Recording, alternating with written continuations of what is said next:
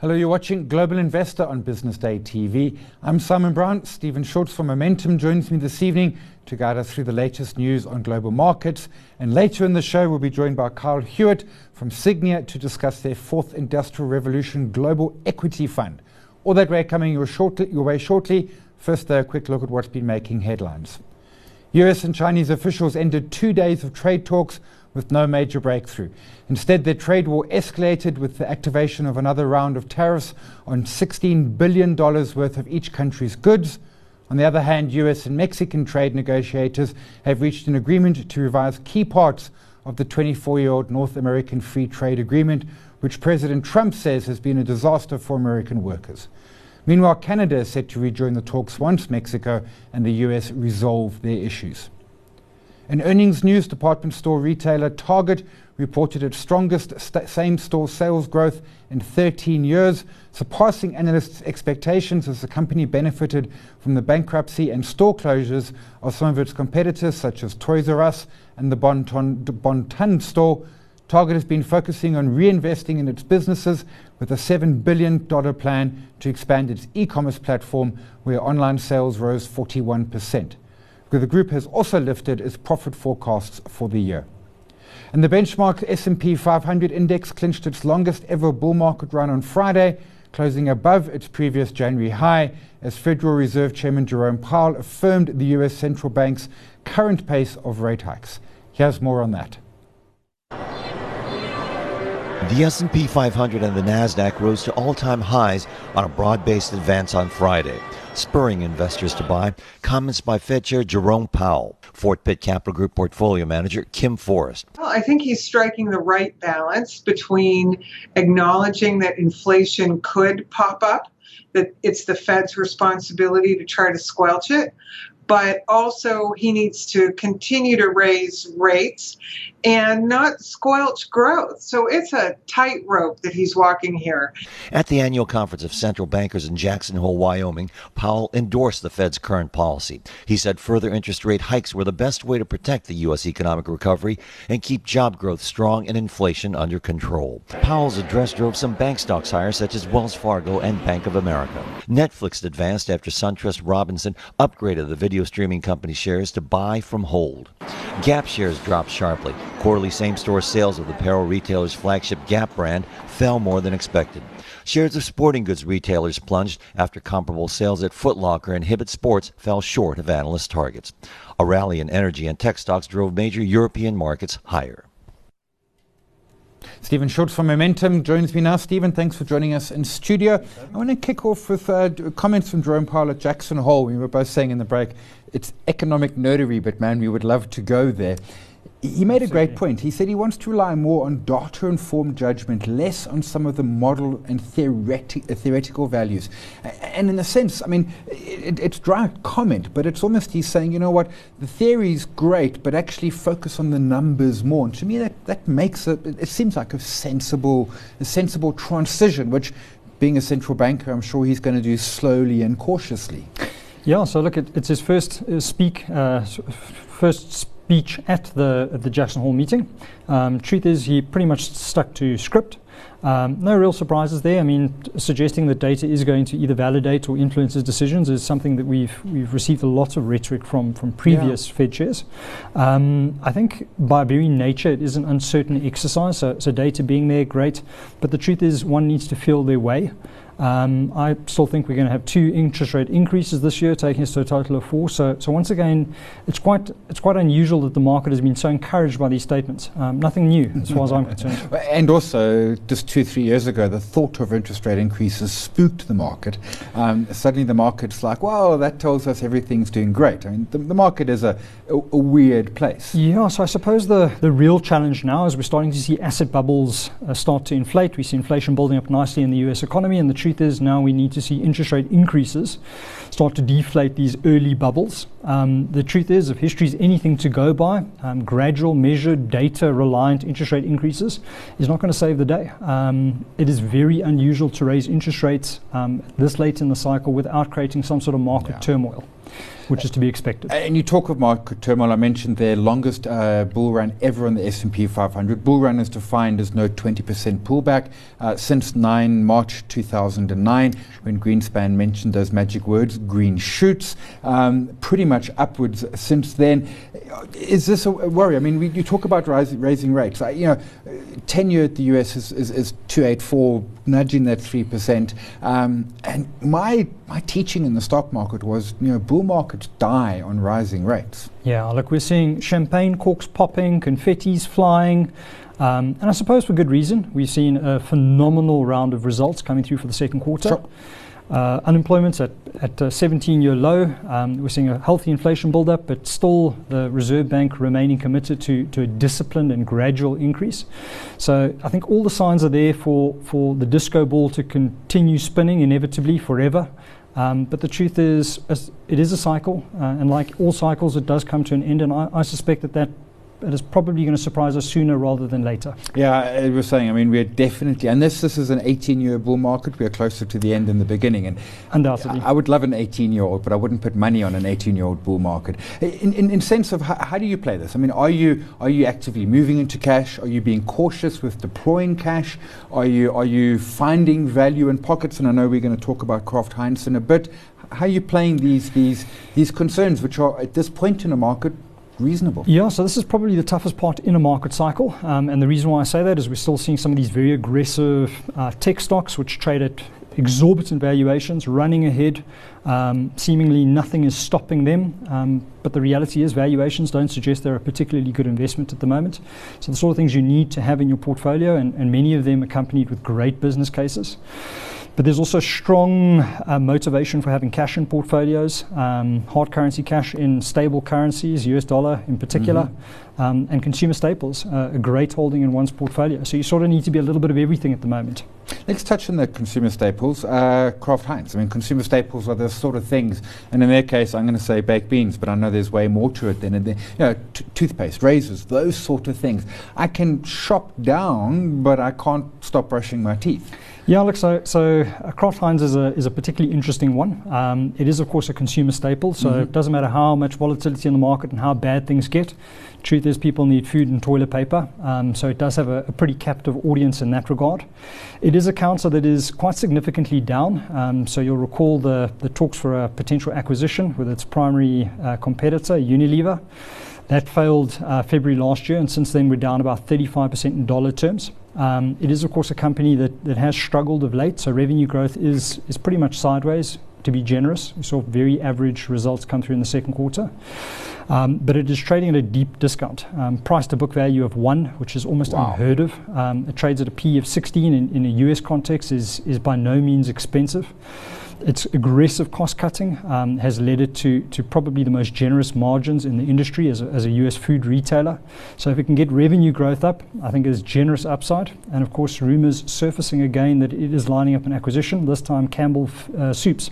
Of course, that's what I'd heard about it recently, Campbell Soups. And doesn't Buffett have a stake in there? Absolutely. Via Berkshire Hathaway? Absolutely. Yeah. Absolutely. Okay. And it's the sort of thing that you can see in railways. And I call them boring, but I don't call them boring in a disparaging sense. I call them boring. They're a nice corner of your portfolio, and when things go horribly wrong, they suddenly become quite attractive. I think stable and boring is exactly what you need at this time in the market. So staying kind of a stable and boring, Target results were frankly not bad. Same store sales up 4.4%. Online starting to work. We saw last week Walmart numbers come out, and Walmart wasn't looking too bad either. We're seeing some of this retail apocalypse that Amazon was going to basically, slaughter everything in its path. Maybe not so much. Yeah, so undeniably 2 points for bricks and mortar retailers. I think both companies are once again finding a rhythm and finding themselves in their stride. But the truth is, I think more than anything else, it's the shape of the American consumer. So they're back, they're spending, and I think that's what's feeding through in these numbers. Best results we've seen in 13 years in the case of Target. But I think what we're seeing is US consumers still being attracted to online retailers. So we saw a 41% growth in online retailing from Walmart. We saw 40% come through from Target. The truth is, it is still only 5-6% of their total sales, so not moving the needle. But if you compare that to Amazon's quarterly earnings, which impressed, $43 billion for the quarter in sales. So I don't think that this is by any measure a move away from online towards bricks and mortar, unfortunately. But you make the great point that the American consumer is booming. They've also, as I said in my intro, Absolutely. some of their competitors, direct or indirectly, have disappeared. But they're also, as opposed to consumer staple, more consumer discretionary. Yes, you might be buying your staples at Target or Walmart, but you're also picking up other bits that when things get a little bit tougher, you're going to walk past that aisle. You're going to pretend it isn't there. Absolutely. It's trendy, it's fashion, it's electronics, etc. Yeah, okay.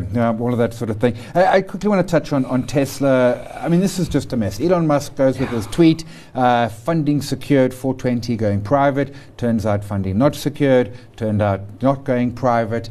Does this, I mean, not into the mechanics of Tesla and the investment, does something like this, if this was happening to a company you were invested, would you look at this and think, you know what, this is a CEO who's a little off tilt and maybe I should actually go and put money elsewhere? Yeah, so look, I'll admit it, I'm a big fan of Tesla and by extension, perhaps even a bigger fan of Elon Musk. But one thing's for sure, he's making an absolute mess of Wall Street at the moment. I'm not quite sure who's going to tire first, whether it's Elon Musk from his unorthodox work style or investors themselves. It is very unfortunate. I saw they were opened down slightly from his on again, off again, taking the company private. But I suppose the real bottom line here is he should be focusing on a ramp up of production for Model 3s. You know, they're currently producing somewhere with previous quarter between 26 and 28,000 vehicles. We need 50 to 55. So he's got to double production of that particular model to make a go of it and to remain in a cash flush position. So you really want a CEO's efforts to be focused there and not on Twitter or any SEC violations. So we're going to have a lot of distraction in the form of a regulatory autopsy from recent tweets. Maybe he should delete his Twitter. I actually think a lot of people should delete their Twitter account. But I take your point. Brilliant cars, brilliant individual, but he needs to get that production. And to double is a giant ask. Quickly before we go, Ferrari, better investments in stocks. This is something I picked up on Bloomberg.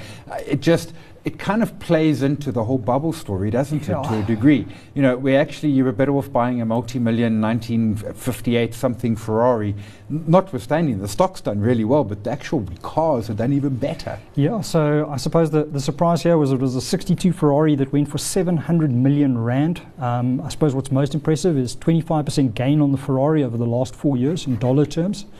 And I suppose this is a perfect example of an asset bubble. You need to look no further than fine art, Leonardo da Vinci's recent painting, going under the hammer for $450 million US. And clearly there's a lot of on that. It's 5 billion. There's a lot of money floating around, which is clear signs of late in the market cycle. Yeah, late asset bubbles. And we've still got, just to quickly go back to the earlier point, we still got historically low rates. We're not even at those mediums yet. We're kind of still edging towards them, feeding these bubbles.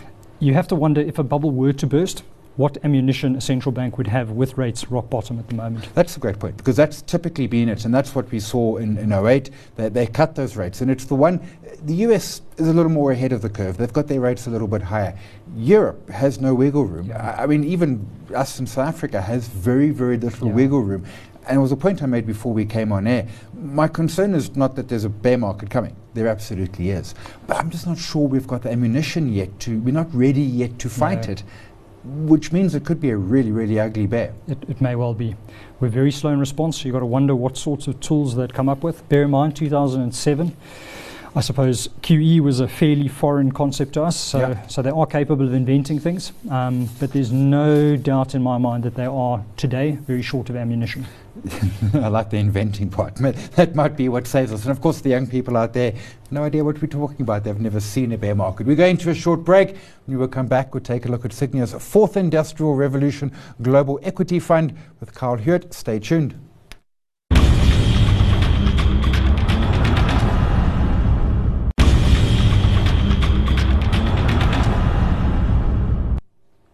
Welcome back. You're watching Global Investor. Still with me in studio is Stephen Schultz from Momentum. Joining us on the line to discuss Signia's Fourth Industrial Revolution Global Equity Fund is Carl Hewlett. Carl, thanks for joining us on the line. I was actually on air probably beginning of last year when Davos was happening. Your unit trust was relatively new, chatting with your CEO Magda around it. But let's quickly recap what that fourth revolution is. The first was mechanization, steam. Second was sort of mass production, motor cars in the early 1900s, digital revolution in the 80s and 90s. Talk us through what this fourth revolution that we're seeing is. Good evening, Simon.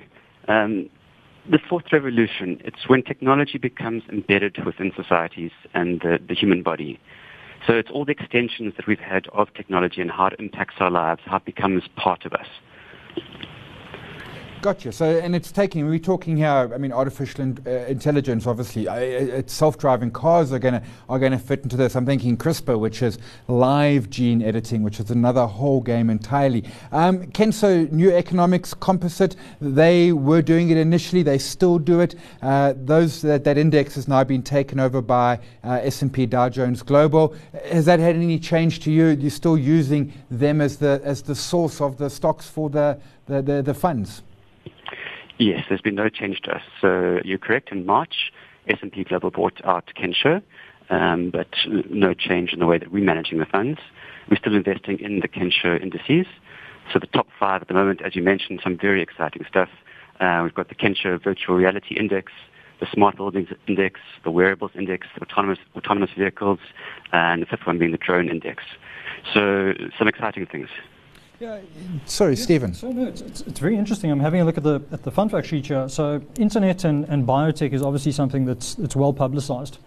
But I find it particularly interesting that you've got very little exposure to tech in the form of financials or energy, which is obviously ripe for this fourth industrial revolution.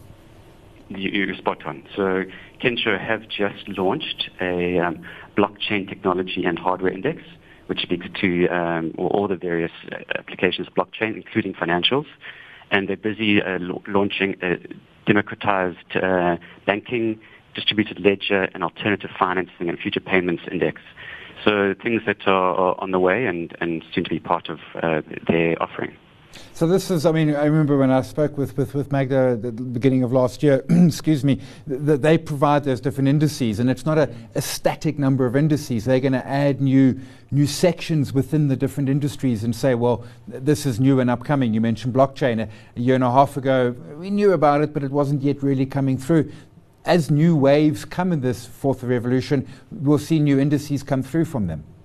Exactly. And that's what Kensho pride themselves on. They see themselves as an artificial intelligence company. The way that they put together their various algorithms, machine learning, neural networks, the way they link the different entities in the market to try and seek out those themes, that's what they pride themselves on. When I chatted last year, the Kensho were providing the list of the stocks that would come out of their indices. You folks at Signia were putting them into your fund, but then you were doing your weighting on your own discretion. Is that still the case? Do you weight as per your own discretion as opposed to getting it from the index provider? Correct. So the Signia Fourth Industrial Revolution ETF is invested in the Kensho New Economies Composite Fund, well, tracks the Kensho New Economies Composite Index, whereas for the Signia Fourth Industrial Revolution Unit Trust, we put together the underlying indices, the 16 indices, and we weight them according to our own metrics. Okay, that explains my next question, which was different stocks in the two indices. So the ETFs, which are obviously trading on the JSE, those are prescribed in their entirety from the provider, whereas the unit trust, which folks would buy on their Lispel or Alchemy, wherever the case may be, that's where you have a little more say over not the stocks, but how much of each stock. Exactly. We weight the indices slightly differently. How many stocks are we looking at in each fund? Because I noticed, I mean, your top holdings are relatively modest in size, running around 1.6 in the unit trust, 1.5 in the ETF. How many stocks running all the way through? Looking between 300 and 320 stocks in each of the underlying portfolios. I suppose that number does reflect a very decent amount of diversification. But looking at the asset allocation, you've got about a third, maybe just over a third, in information technology. We were just having a conversation about valuations and how expensive the market is at present, and I suppose few are more expensive than information technology. Are you a little bit nervous about how aggressive some of these counters have been valued and how late we are in the cycle? Is that something investors should be concerned about? I think investors always need to be concerned about valuation and look at the valuation of underlying stocks. The FANG index, the New York Stock Exchange FANG index is up 27% year to date in dollars. So that's had a really strong run, despite the pullback at the end of last month. The Fourth Industrial Revolution Fund is up 7% year to date, slightly ahead of the S&P, but not as exciting as what the FANGs have done. Yeah, and what I notice here, Carl, is I mean, there's some of the stocks I do recognize. We've got Alphabet, Nvidia, Garmin, Apple come through on the unit trust. We've got Lockheed Martin and a couple of others I recognize. But it's not the traditional sort of weighting when I look at an S&P 500 perhaps, or even an S&P tech fund or a NASDAQ 100, which is very much skewed towards Apple, Microsoft, Amazon, Alphabet, that sort of thing. This is really going deeper into much niche and more bespoke tech rather than traditional, Microsoft Office.